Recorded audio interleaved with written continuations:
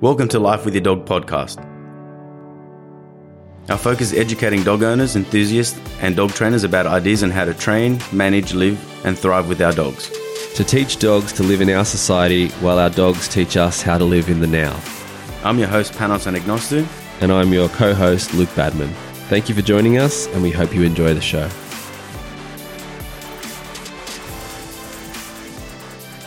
Welcome back to another episode, Life with Your Dog. Thanks for joining us once again. I've got an episode that I want to release today that I did say way back in like episode 30 somewhere that we're going to talk about redirected aggression. So today we're going to define it, likelihood of occurrence and when will it normally happen, and also situations of how we can try to limit this form of aggression. So redirected aggression is when a dog is generally when he's faced with a form of threat. So let's say he is aggressive towards other dogs and he sees a dog up across the road and he gets so riled up and he's starting to get overly aroused and reach that threshold. And usually when the redirected aggression occurs is when the dog starts to get too close and the dog starts to get really, really affected by that.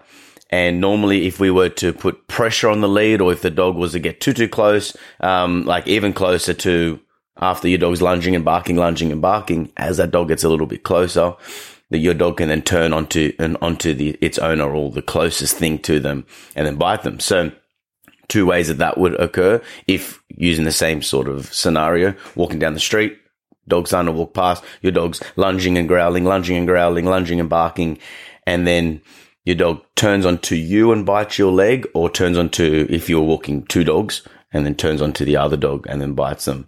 But it's nothing personal in those moments. Redirected aggression is how it was taught to me, was when adrenaline raises too high in the dog system, where the dog's eyes just glaze over and the closest thing to them gets bitten. They bite it. So, for example, I'll give another different example. You could be standing in front of your house with your dog on the lead, and your dog then sees, we'll use another dog as an example, so sees a dog coming out from the neighbor's yard, so a very close proximity, which stimulates your dog to get overly aroused, and then nothing's happening on the lead. Your dog's hitting at the end of it, whether he's lunging towards a dog or if he's barking, and then you go to grab the collar or put pressure on the leash, and the dog then reacts really quickly and boom, goes right towards your leg, bites your arm or whatever. I saw this redirected aggression occur also when I was working at the shelter. There was a cattery within this shelter, and part of the dog's assessment would mean that I would take the dog around other dogs, big dogs, small dogs, and through the two gates. I just want the dog to see the other cats and to see what their reaction was. So I never put the cat too close to the dog, obviously. And there was one time I took a dog real close up, and it was a really busy time for the cattery at that time, and there was an overpopulation, so there was many cats in there. And when the first cat that spotted the dog would fluff up, tail went up really erect, and then went closer towards the gate. And then there was another one that took notice of us, and then it started to come up close. And what happened was, I wasn't there for very long. This all happened within 15 seconds or something, was that second cat bumped up against the original cat that first saw the dog, and then the cat just turned around, swiped it. The cat then reacted back, and then half the cattery's worth of cats started to fight amongst each other. And it was really difficult for me because I wanted to go in there and stop it, but I had a dog on the lead. So obviously one of my staff luckily was real close. She ran in and we just stopped it. No one got injured, no one got hurt. But that was a classic example of redirected aggression, was that the cat was feeling threatened by the dog. And if there was no gates, the cat would have either run or strike the dog on the face, where now that cat had nothing personal against the other cat in that moment, because those cats coexist happily together all the time. It was that when they were faced with this direct threat. Another example, a human example of redirected aggression, could be when your best friends are fighting, for example. So it's a proper fight, and then you come to stop the fight. So you grab your friend, and then your friend, just out of a sheer reaction, elbows you in the face. And that's happened personally to me when I saw a couple of old friends back at school when in the middle of it to break it up, and I copped a flurry of hits. And none of them wanted to hurt me. So it was nothing personal. This isn't merely aggression. The redirected part of this aggression is the most important part. So likelihood of occurrence would be a lot of the time it's when you're breaking up a fight.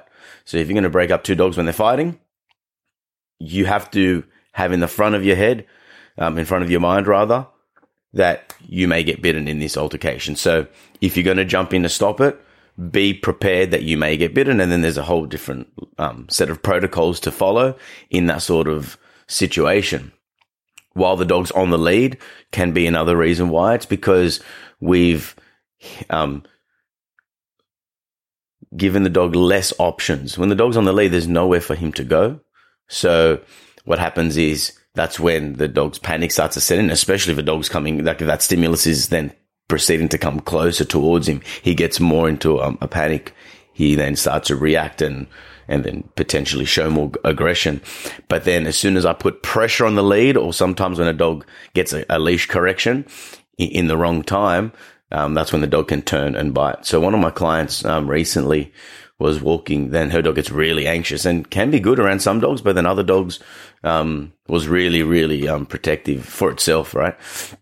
It wasn't protecting the owner in this case. So as they were walking past, they'd walked past like 7, 8, 10 dogs before. And then this one time as they were walking past, the dog hit the end of the lead to bite the dog walking past it. And then as soon as it hit the end of the lead, boom, it went back and then bit my owner on the ass. So these things can happen too. And again, it's a risk. There's a factor to you getting hurt and bitten. But just remember, and when it happens, you know, the dog's owner, you can be really upset. You can be really triggered by it. So just know that it's a potential risk of dealing with your dog around certain stimulus. But also we need to have a bit of a protocol of what to do. Dogs can also show redirected aggression with pain. Now, I was careful about adding this in because, of course, if the dog's leg's sore and you touch the sore leg, the dog may just bite you because its leg is sore. But sometimes if the dog's in pain and is in another similar situation, is feeling stressed, nervous, or, you know, potentially aggressive, what could happen is if you do touch a sore part of the dog's body, he can then quickly bite onto you just as a sheer reaction of it. So be mindful if your dog has used his teeth before to get what he wants, and not just by playing tug or by eating, by actually showing forms of aggression and social correction, so to speak. Make sure that you're really understanding of how to make sure that you're safe while trying to deal with your dog. While on the lead, it's a real big one, right? So we've spoken about this before in terms of when a dog's feeling threatened and fear aggression starts to set in. If a lot of the times, if the dog had space to walk away and to make its own space around the stimulus, i.e. a dog coming close or a person coming into their personal space, if the dog has the ability to walk away on its own and create some space, flight, then the dog may not have to go into a fight state of mind and then try to bite. So while we put a dog on a lead, we've restricted a lot of their natural behaviors, so they can't make space when they're feeling threatened, but also their body language starts to change. If I'm walking down the street with my dog that's scared of other dogs, and then there's another dog, like a Labrador, for example, walking closer to us, and that dog's pulling on a harness, for example, that body language changes. Chest starts to point out forward. Head is out in front, probably panting really hard because he's hot and he's walking. His tail may be up and erect. So if a dog with limited social skills or that's had a bad experience around dogs or a lack of experience, they may perceive that body language as different than what it actually is. And while dogs are on the lead, where there's a lot more of a likelihood of an attack to occur or for redirected aggression to occur. So today I want to give like two sort of remedies, or a kind of a step-by-step of what to do while the dog's on the lead, and then when two dogs are fighting. You know, that could be a quick little breakdown of it. And then we can probably use other episodes in the future to go more into aggression, specifically. I'm a little bit hesitant to give too much aggression advice because it's so different between dog to dog. Situation to situation, every circumstance is different. So if we give a blanket rule about, hey, this is how you deal with this and that, this is how you stop it, I'm just afraid that people try it too, without any professional eyes and physical help, where things can go wrong. And of course, aggression is a dangerous behavior. So while the dog's on the lead, the best thing to do before working on your behavior modification program and working on all that is knowing how to use your leash. So if you're walking down the street, same situation, the dog's coming close to you. Right now, best thing to do is just make some space around that dog. Make sure that your dog's conditioned to having leash pressure on, and this is a big one. So things that you can do is, this is not around another dog, but just in the background while you're at home and on your general training sessions, is showing your dog leash pressure and what that means. Leash pressure means when you have your dog on the collar, or if it's on a harness, if that's the way you like to go, I put a bit of pressure onto that harness, and the pressure in this circumstance is for the dog to move in the direction of the pressure, not to fight it. There's a natural reaction that we have called opposition reflex. When pressure goes against our body, we tend to put pressure back against it. So when the dog's got a flat collar on, really low down on his neck, and hasn't been taught how to walk on a lead, he'll tend to, when he feels pressure going onto the collar, onto the harness, they tend to lean into it. And that sort of opposition reflex can hinder us when we're out on the walk as well. So you have your dog on the collar, you have your high value food with you, you're standing still, you're not moving in this one, in this instance. Put a little bit of pressure. Out of 10, 10 being the hardest, 1 being the softest, I'd probably put like a 3 out of 10 if your dog can tolerate that. Hold that pressure on, and to help them out, you put your food in front of the dog's nose and you lure them towards you. As soon as they take a few steps in the direction of the leash pressure, you release the pressure and then give the marker yes immediately, and then give food. Pressure goes on, the dog takes a step or two in that direction, release the pressure, that's the most important, and then reward. Look on Nooch's Pooch's YouTube channel, type in the name game, and that talks a little bit about, go into a lot more detail in terms of how leash pressure can really help us, especially for your strong, powerful dogs. So if we can work on some leash pressure, like over time, you'll be taking a few steps back, say the dog's name, the dog looks in your direction, and then starts walking towards you, you release the pressure and reward. With that leash pressure, if you can just show the dog we're moving to the left, the dog follows the leash pressure to the left, we reward, and then going to the right. Making sure pressure going on means move in this direction. When the pressure goes away, the dog's done the right thing, and that is perceived to the dog as a reinforcement. It's called negative reinforcement. The pressure going away, the negative part of the equation, is reinforcing. It feels good. It doesn't mean that the dog feels pain when the pressure's on. He just feels that force, and that becomes more of a guiding force rather than a stopping force. Because a lot of the times we put pressure on, so then the dog can stop going in that direction. But then when he's showing intensity one way, you show intensity the other way, we have conflict. So if we can teach the dog what leash pressure is, then hopefully that can translate when you're out and about walking. You're walking, the dog pops out from a driveway 2 houses up, your dog gets triggered, bit of pressure towards you, and then moving in the opposite direction. And then, look, your dog may be so triggered he may not want food, but at least when he does start walking in the direction you want, you can release that pressure. If pressure on the collar and the harness becomes a neutral thing, it becomes slightly positive, and then over time we want it to be actual communication, your dog won't be super conflicted in that moment. Again, this isn't a hard, fast rule that's going to work for everybody, but remember what it is that we want our dogs to do when we do start giving them communication, whether it's verbal, leash pressure, or whether it's with luring and gestures. So, and then also when breaking up a fight. Now, there's so many different levels of breaking up fights, and then how do we even avoid fights, etc. But in terms of breaking up the fight in the moment, just be aware that we tend to go straight for the dog's face and collar when the dogs are biting each other. And or it could happen that, so another example was when I had a friend, I told him not to go to the dog park. He bloody took his dog to the dog park. The American Staffy jumped onto the Husky's back and bit the back of the collar.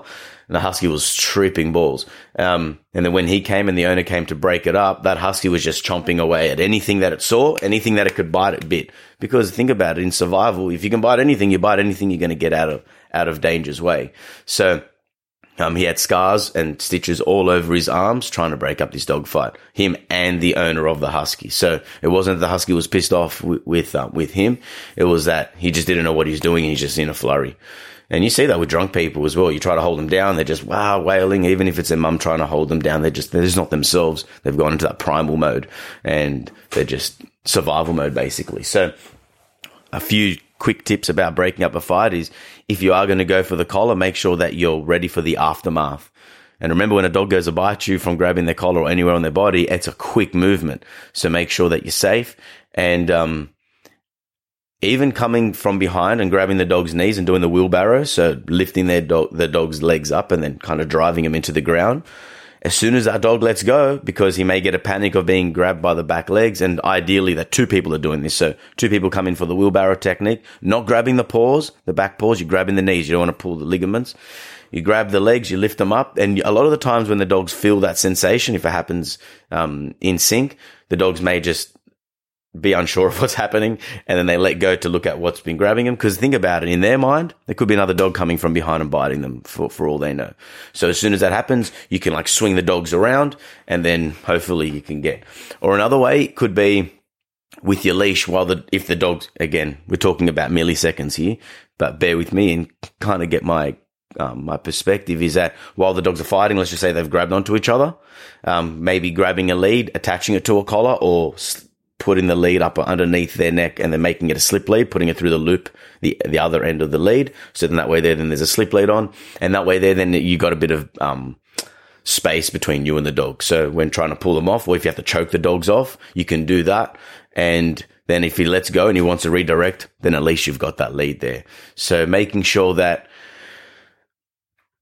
if you're going to break up that fight, you've got a couple of people there, and of course, manage the situation, try not to let it happen, blah, blah, blah. We get that. But really, really important is in the moment there, be clear-minded, don't just jump in trying to wedge the dog's mouth open, because it may not work either.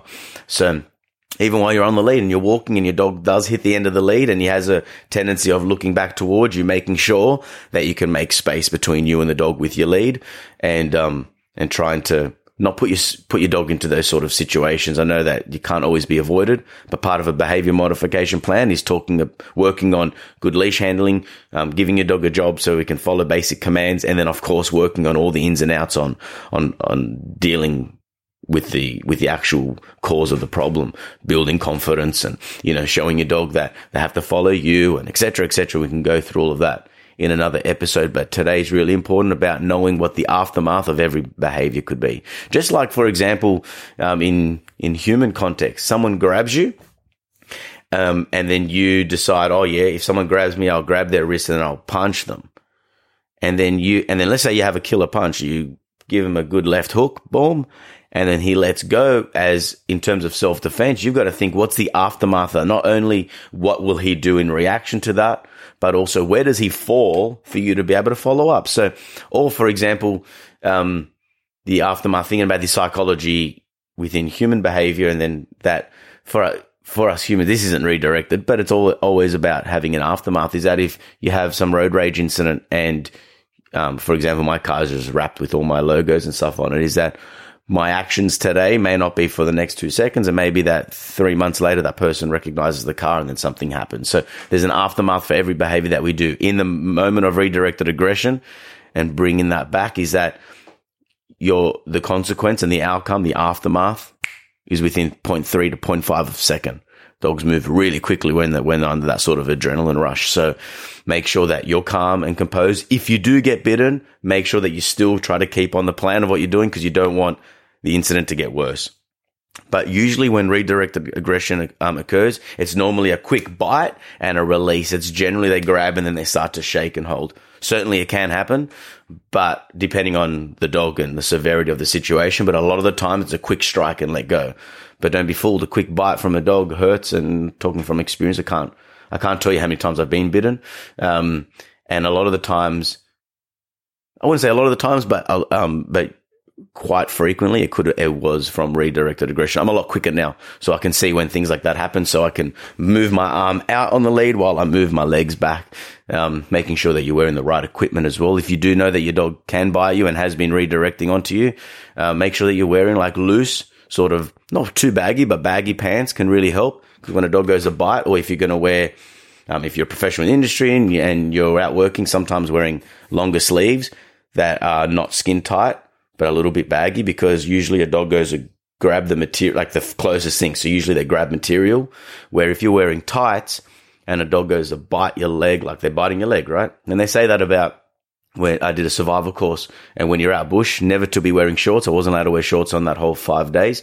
And, so I had to wear long pants, and I used the cargo sort of jeans material, for snake bites, because a snake will strike for the closest thing, which would be your pants. And if there's a bit of bagginess, and they're going to sink their teeth into that. Where if you're obviously got your bare skin or something too tight, they can get it. So management, and in the background, work on some leash handling, work on some leash pressure techniques, and then be aware of if your dog is in pain, or if there is going to be a fight, that you have a bit of a plan involved.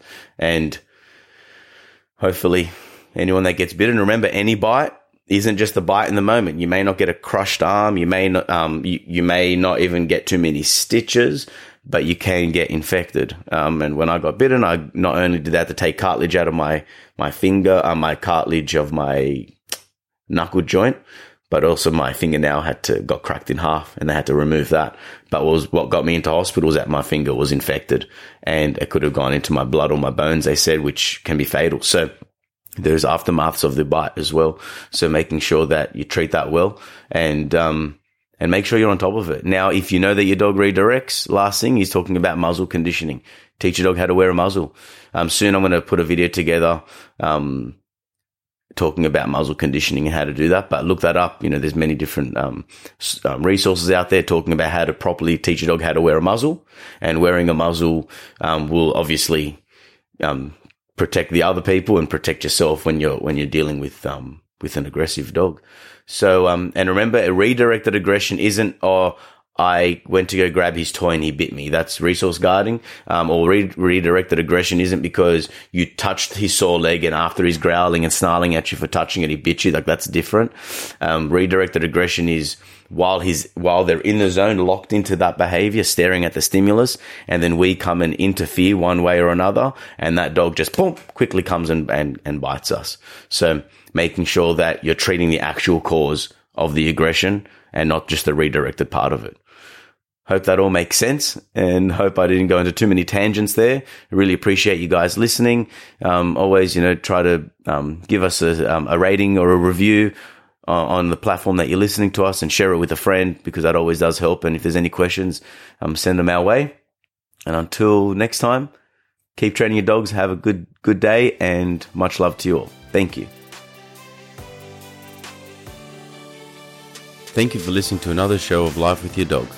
Please like, rate, and share if you're enjoying our podcast. You can also find us on Instagram, Facebook, and YouTube. For all dog training videos, tips, and techniques, visit noochespooches.com.au. Thank you, and stay tuned for next time.